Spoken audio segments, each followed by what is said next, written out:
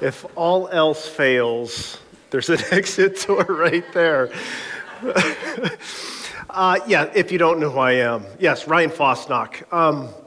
I am the location pastor for Grace Tremont. Normally, I'm actually like, welcome to Grace Tremont. Last service, I actually made that mistake. And I said, welcome to Grace Tremont. But welcome. Welcome to Grace Cressona. If you're a new visitor, please give me a little bit of grace. A quick update for Tremont. It's going really, really well up there. And the character that we learned here, the team that's here, the congregation that's here, the membership that's here is like we're replicating that just in a different space. So it is really cool to actually be back. I came in this morning and it was just like I came in and like just the setting of the church is like we haven't been here for a while other than maybe to pick up some papers and stuff like that. But like walking in here is like you smell the coffee and you have the same welcome and then people that approach you and stuff like that. And at the same time, Rebecca was ready to like start changing the trash bags and all this other stuff. I said, no, it's a good smell. It's a good smell. It's just the setting. It is just really cool to be back. But I'm going to start with, let me start with prayer because I need it. I'm sure you may need it too. So let me start there. Father God, thank you for the opportunity to be in your house. This place is because of you. We are because of you. And we need your help. Help me to stay out of the way. Let your words just be able to ring into the hearts of my own and those here because we need more of you in our life. And it's all because of you that we do have life. And in your name, Jesus, we pray. Amen. If you want to pull up Matthew 13, and that's where we'll be reading from today. And if you're like me, usually you're probably sitting there to be like, okay, can you give me the verse too? Because I want to prepare. When you start reading, I don't want to be flipping around, and then there's the other people that are like, yeah, whatever, and they're just sort of like, like cheating on the test to see where you're turning and stuff like that. So it is so chill out. I say that to myself too. It's like, chill out. It's just verse 1. But my kids usually they like to test out jokes on me, or at least, like punchlines and stuff, or like even riddles and things. And you may have heard this one before, is they came home and they're like, hey, Dad. All right, so you're driving a bus. At the first stop, you pick up 7 people. The next stop, 3 people get off. 2 people were thinking of getting off, but they didn't. But then you also picked up like 4 more. So the third one, you stopped in Tremont. You got 4 people. 6 people got off. So at the end, Dad, what's the color of the bus driver's eyes? And I'm like, so I'm doing the math. I'm like, okay, 2, 5, 6, 2. Those 2 don't matter, all this other stuff. So I get to the end and I'm like, what are you even talking about?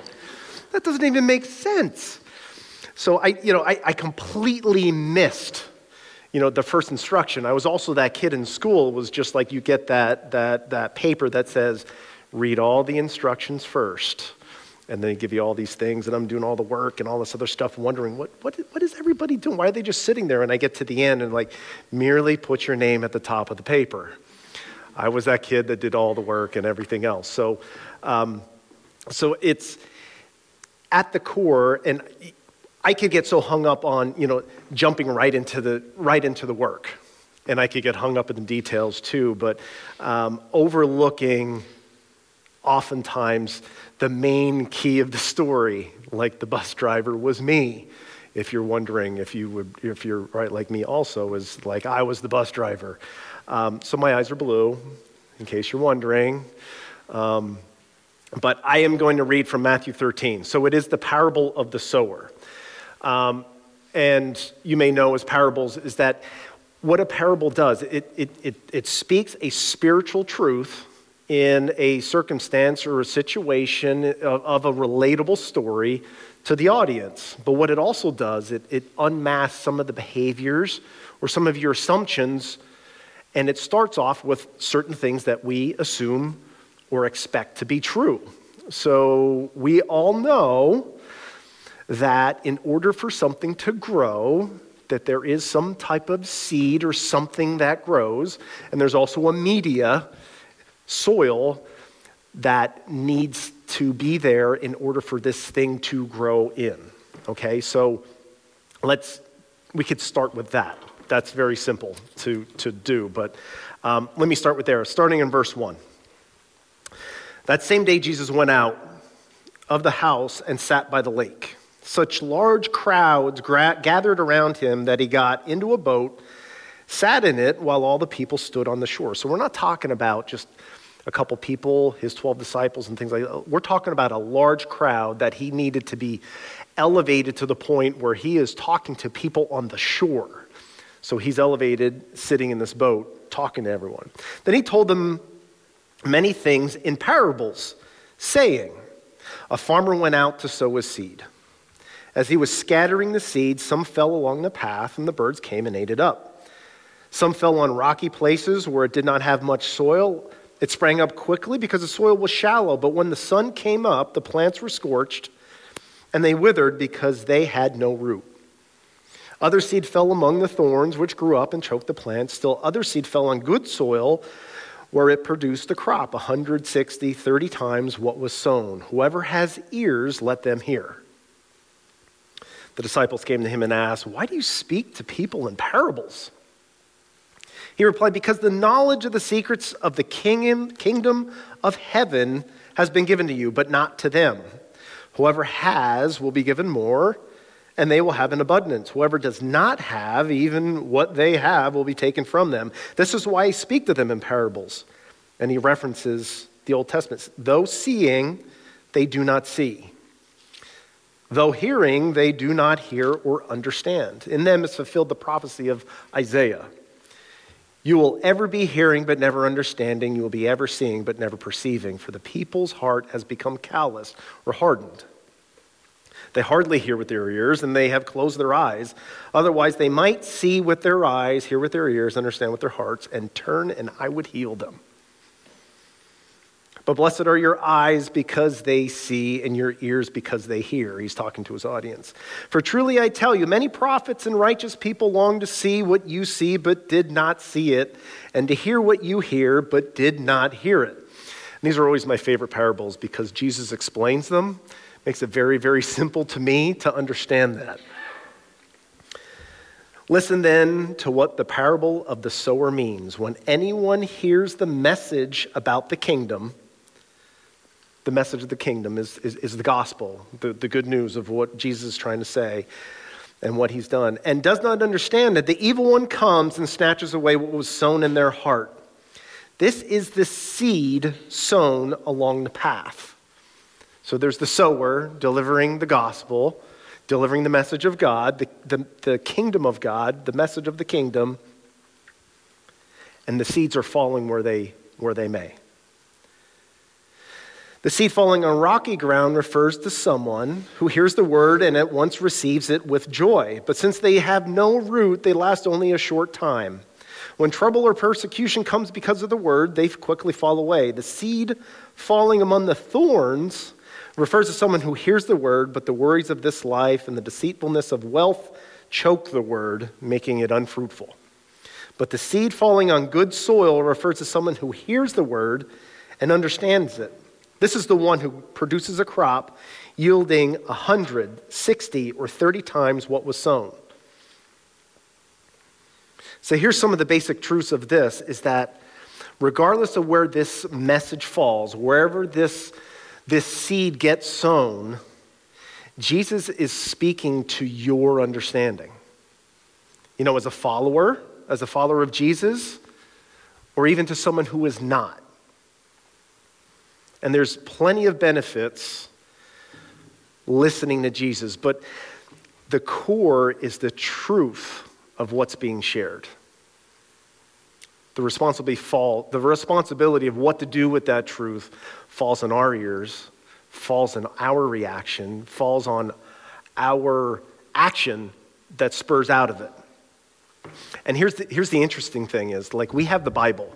We have the written word. We could see beginning to end. We could see how all the Old Testament was in anticipation of this Savior to come. And here we get to see, like, what Jesus said, how he explained it, and we get to read it from beginning to end. But for them, the Word was sitting right in front of them, telling them. The Word was Jesus. Jesus was the one. He was the good news. He's the one who fulfilled what the gospel even means, is that he came to live, to die, to bear our sins forevermore. And you don't have to work as hard as you think you do, because he's already done the hard work. So the secret of the kingdom falls on the ears of those that need to respond to it. And we get to see and hear that written word. We get to touch it. We get to read it. It actually is a piece of, we get to grab it and pick it up. And then there's four responses to the word. There's the four soils, and I could touch on them quickly, is that, the beginning is that this seed falls on this compacted, worn path. Seed doesn't get into the media to grow. And think of it this way, is that as, if you call this, your church home, is like you invite someone to church. Being a follower of Christ isn't about the church building, but it's one mechanism, it's one tool to be able to share that gospel, to share that word with someone, right? So if this falls on that compacted path, this is the no result, no response. No, thanks for the offer, but I'll pass. They don't come. The second is, it falls on rocky ground where there's some media for it to grow. That the response is like, it's accepted with enthusiasm, like, yes, I get it. And then, but quickly falls away, because a lot of times the benefit of Jesus and where he fills and what he can do easily gets overshadowed by everything else. So it's accepted quickly, so that could be someone who comes to church and be like, yeah, that's great. Check you out at Christmas, I'll see you then. The really cool part is that Grace Church here is, regardless of what soil you're stepping on, what soil you're in, you're all welcome here. And then the third, of course, is like that next step, someone who receives the word, and then they're competing with thorns. I mean, thorns are ouchy. There's a lot of ouchy things in our lives. Like, there's things that hurt. And usually the ones that hurt impact us the most, and the devil has a tactic to try to attack you and make those ouchy things count at your weakest point. And evil entangles. I mean, it worry, and it specifically says here is like, worry and the impact and the responsibility of having wealth, and those things could purely outshadow what God wants you to do. So you're going to be, as a believer, at a crossroads between, do I choose God and understand my identity in him, or do I follow these other things?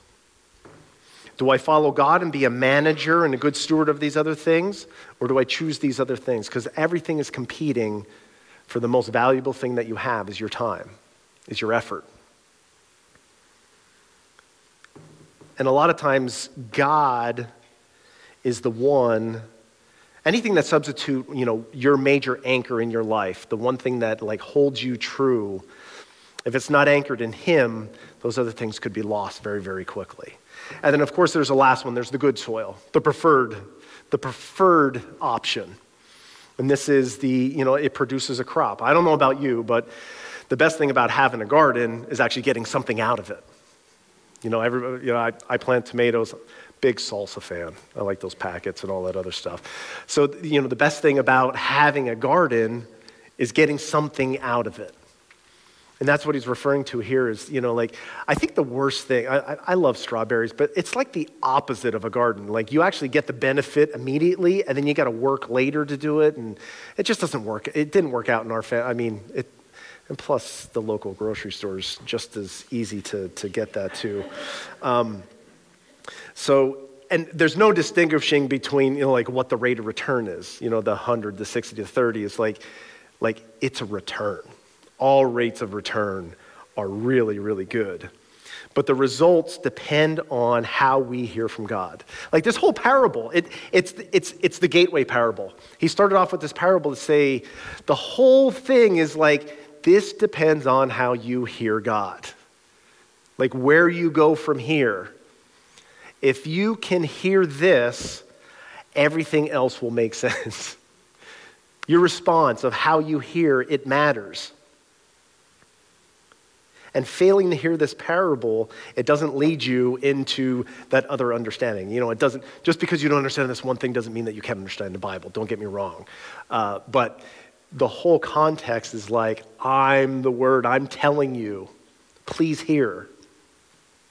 But the one fatal flaw that we easily could come out of this is like, yeah, we got all these soils and everything else. Is like, the fatal flaw is like, you can't assume that you're good soil. You don't start with good soil. Or we can't assume that all of our soil is good. Even the best Christians are floating somewhere between the thorny path and maybe the good soil, or they slip back into some rocky ground. You know, so just because you're in one doesn't mean that you're not in another. But even with all these options of how we hear and what the work is on this, is like, what's the color of the farmer's eyes? Did we miss the core truth here? Is that we don't have seed, we don't have soil, we don't have a path, we don't have the act of sowing or the spreading of seed without the farmer to begin with. He's been there the whole time, the farmer. And if we try to answer this question, like how would you answer this question? Like, what is the greatest good on this earth in your life? What's that greatest good? I mean, there's some pretty awesome things. You know, one of the really, really cool things that I like to do when I get home from work and I come into the house is like, we still have a 6-year-old boy that, like, he will drop everything to be like, Dad's home. That is like the coolest thing. I remember prior to having kids, having a niece and a nephew that would do that. That is like the coolest, like, embrace that you feel so welcoming and enjoying that. But we can't have that without the farmer to begin with. So the greatest good the greatest good on earth is God. We need to act like it, and we need to acknowledge that too. And God was always there. He was, he is, he always will be. And a couple verses I want to just draw out in the Bible is like in Malachi, it says, this is God talking. He said, I, the Lord, do not change. He's constant security, an unchanging character always. I, the Lord, do not change, so you, the descendants of Jacob was one of the pillars of faith in the Old Testament. So you, the descendants of Jacob, are not destroyed. So just because God is because we are too. We exist because of him. In Hebrews 13, it says, he's the same yesterday as he was today.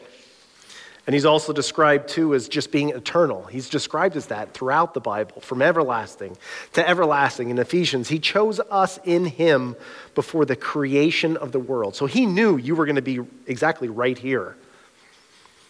Maybe in the front row, in the splash zone that I keep seeing that comes out of my mouth. The other thing is like, even his name, God's name, when Moses was approaching the burning bush and God's presence was right in front of him, and God calls him to do this work and he says, go back to your people. I want you to lead my people. He says, well, who do I say sent me? Who? And God describes his own name as I am. He is. Like, it's constant. Forever, he is. And that is his name. In James 1, he says, every good and perfect gift is from above, coming down from the Father of the heavenly lights, who does not change like shifting shadows. God's light, I mean, we could read that. But light doesn't create shadows. Obstructions of the light create those shadows. Something in the way of the light is what casts darkness. I was talking to my daughter. She's like, Dad, what are you going to be talking about on Sunday? Just curious. I said, God, he's unchanging. He's there forever. He was, he is, and always will be. I go, what do you think of that? And she goes, comforting. She's 13. I said, oh yeah, why? What's that mean to you? She said, well, I know that he's always there and he always knows what's going on. And I don't really like explaining myself, so he just knows. Like, thank you. I'm going to go now. Thank you, daughter. But it's true. I mean, don't we have trouble explaining? Someone's like, oh, who's God to you? What's God like? What's he like? What's he like to you? How has he served you? What has he done for you? It's like, we intentionally or not, I mean, we're approaching God in our own way. We're in our own human understanding, which could easily be flawed. It easily could be limited. And it could be like disgustingly rational all at the same time. Like we can impose what we think God is like, but we've also questioned him too. Have you ever questioned God? Why God? Who are you anyway? We've been through those questioning, but there is a difference between questioning and accusing him.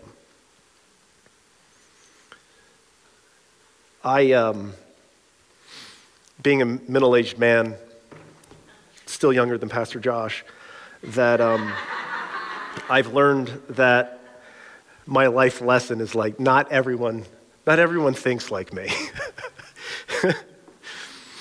But even if not everyone thinks like me, God still relates to you. He still relates to me. He's going to communicate right like he has in this parable. The same message.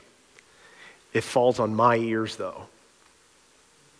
And in a time where things have been constantly changing, I mean, these last year, 2 years, whatever it may be, where change seems to be the normal thing, the one thing that anchors us, or thinks that anchors us, may have been lost. I mean, you may have lost it this morning.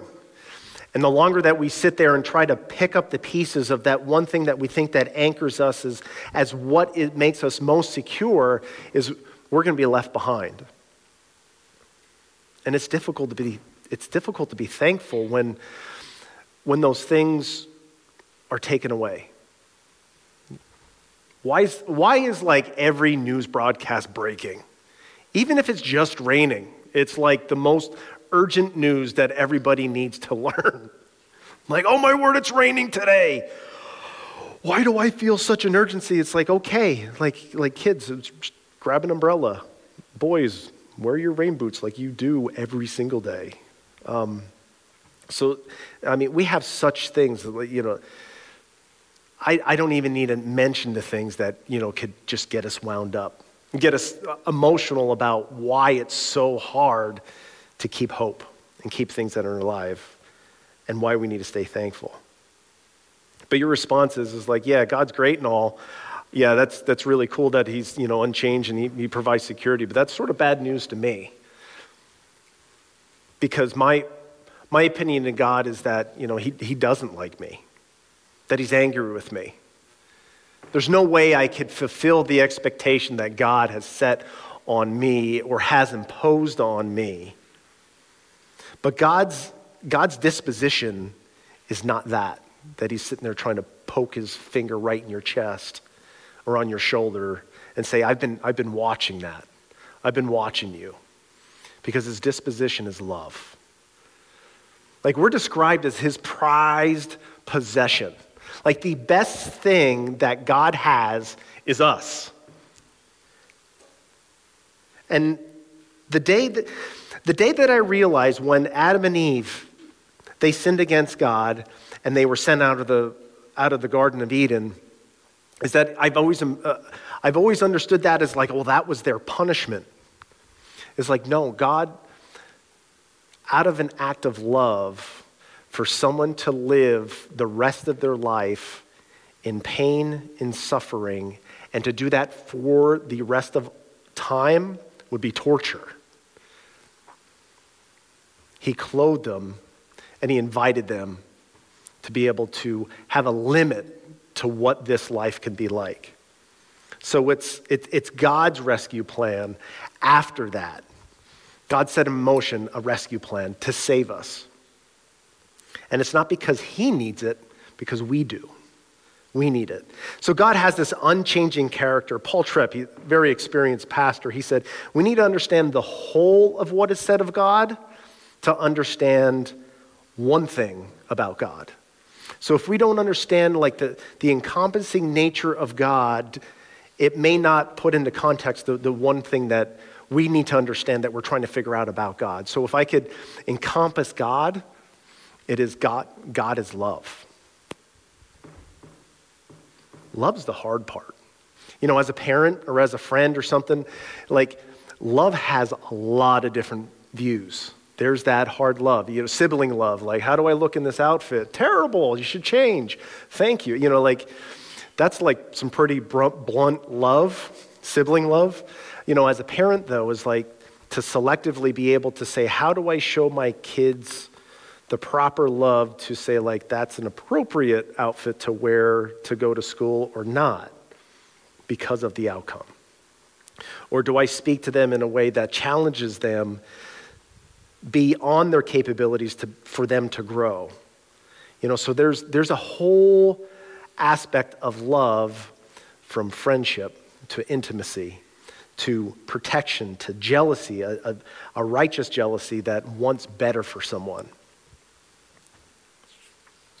So that is really the hard part.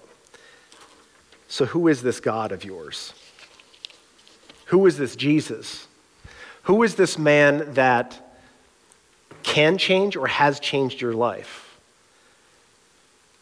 There's no way I could encompass all of what God says. I mean, the entire Bible is stories of who God is and encompasses his very nature. But one of them is in John 2, is there's flipping table Jesus.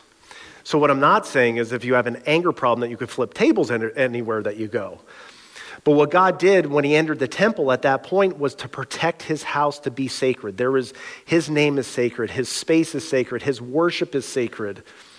And that's not what was happening there. So Jesus was flipping tables. That's our God. That's one aspect of our God. The other one is in John 4. This is tender Jesus, where he approaches the woman at the well. He offers and sees where she's at. It's acknowledged he's a Jew, she's a Samaritan. Those two cultures do not mix. But he offered her, like, I have water that you will never thirst again. And she's like, oh, really? She takes it literal. Like, where is this water? He's like, no. Have you ever been in that conversation where you're tiptoeing into potentially being a hard conversation and that person just takes that information and either makes light of it or totally like flees from it, and you're left be like, do I push further? I really need to address this or not? But guess what? Jesus did as tender Jesus. He did it.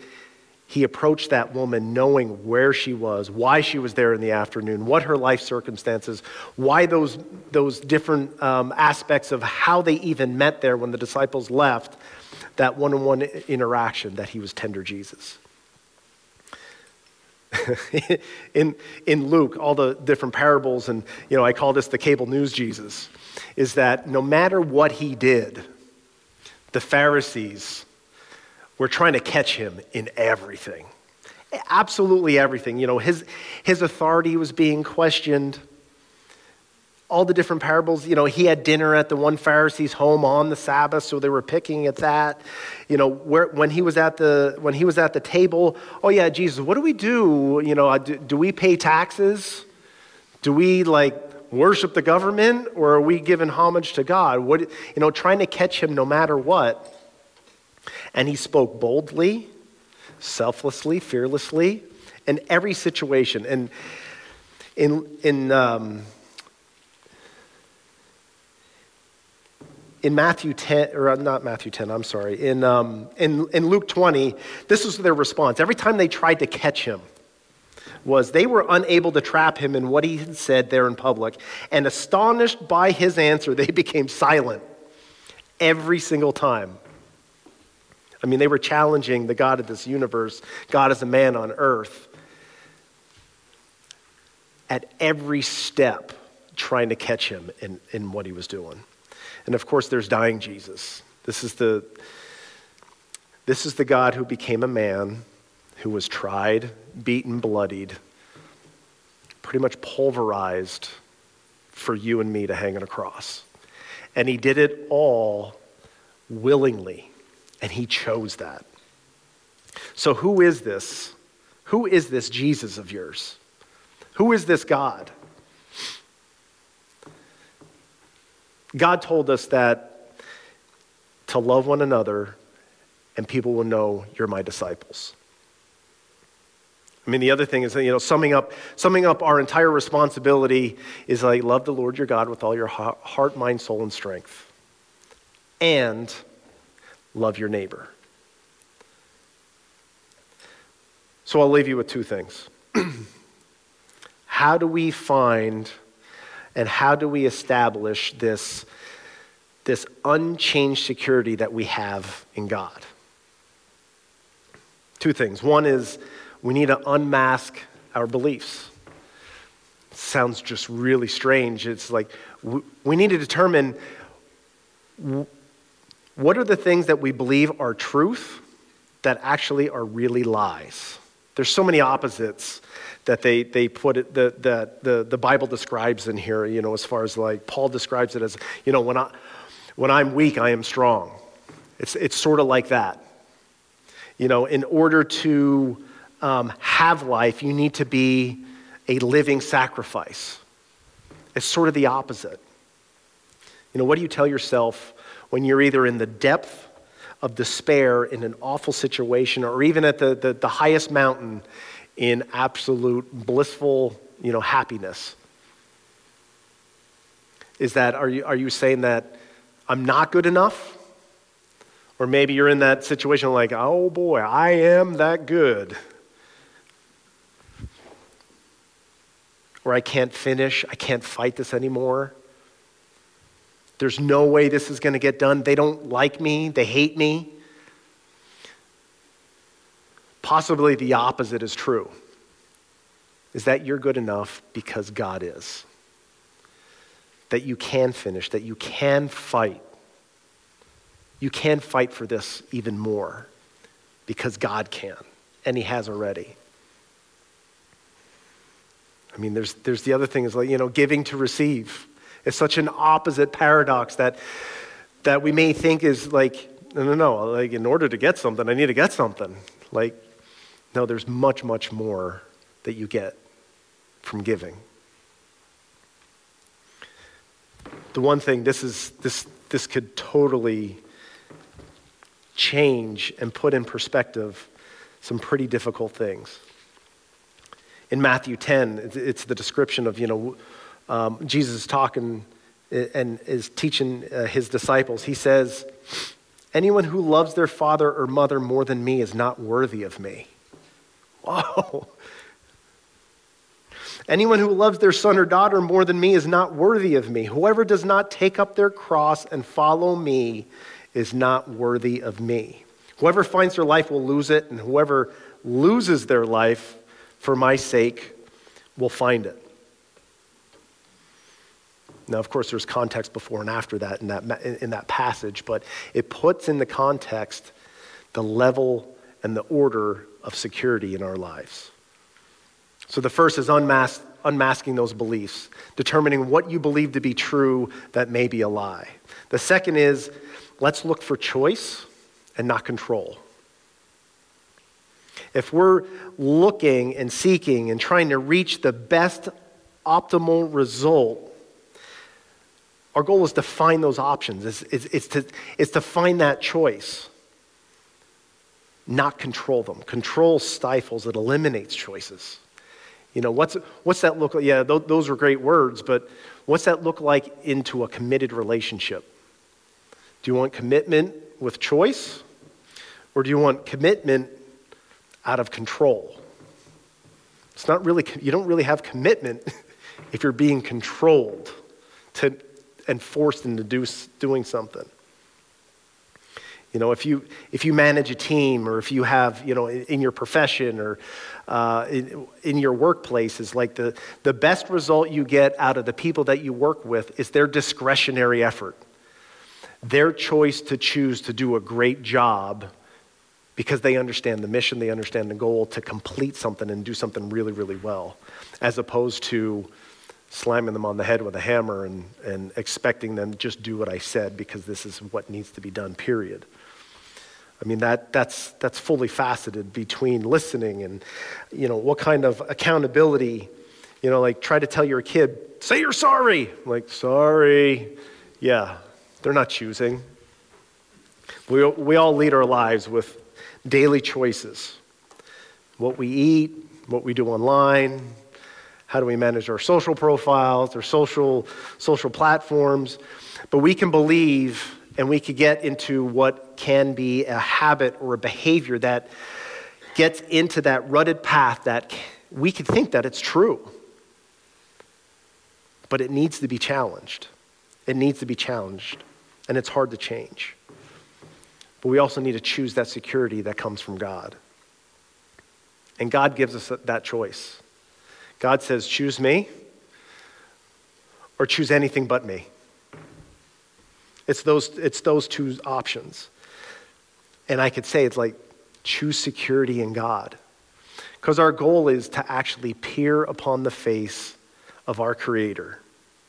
And we just may be able to see what color the sower's eyes are. The fabric, the very essence of our being is because of who He is. Forever ago, now, and forever, and always will be. And we have available to us that unchanged security that's in Jesus Christ. Let's pray. Father God, you are perfect. Thank you for eternally being able to heal us eternally with our body, our hearts, our salvation. God, I just ask that you can just restore us, restore our souls in times of doubt and times of fear. Continue to empower us exactly where we need it. To not fear evil that's around us, to overcome those thorns that may entangle us. God, if we feel just to put you in that corner, God, just help us to challenge those beliefs that we think that are true about you. Help us to dive in deeper to discover who you are and stand by us, even in the midst of when we may feel alone in that crowd of people. Be our cool, clear stream of peace. But God, also be that fire that just sets us to take that next step, to choose you in our security. You are our forever sower. And our unchanged security is in you, Jesus, that moves us forward. In your name we pray. Amen.